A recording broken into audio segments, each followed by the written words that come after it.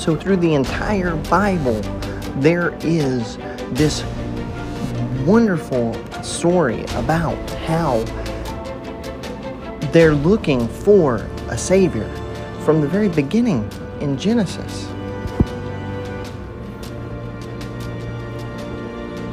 And you see how the connection through the entire Bible is that there are people who are doing wrong even though they're trying to do right. See, the Israelite people have begun to be stuck in a cycle of sin, repent, and repeat. And this is the same cycle that we're going through right now, today.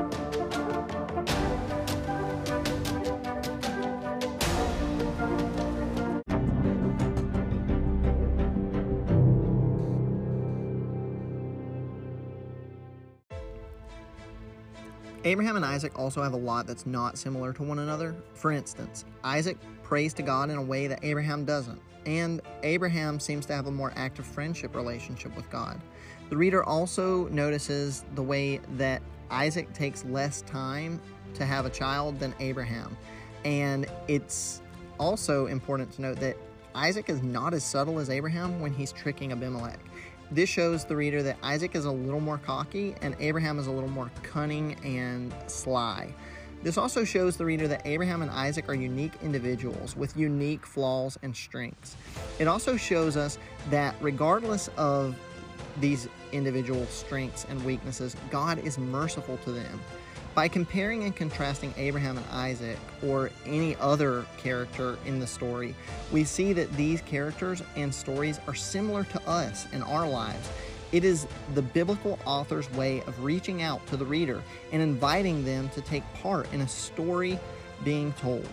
This parallelism not only shows the reader who God is, but it also teaches them that they are not unlike the characters in the Bible, and that God is still keeping His promises to humans regardless of our strengths or weaknesses.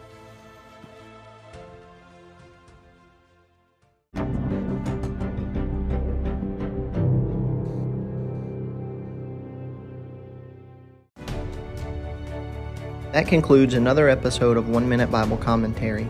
I'm your host, Jeff Cantrell, and I hope this podcast has helped you get closer to God 1 minute at a time.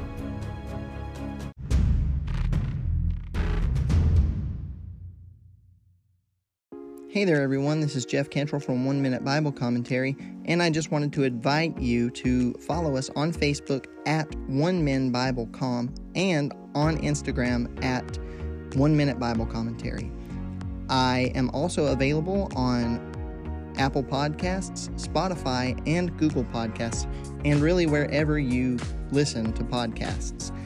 Please like us, rate us, and subscribe so you never miss your favorite episodes. And, as always, I hope that this podcast is helping you grow closer to God 1 minute at a time.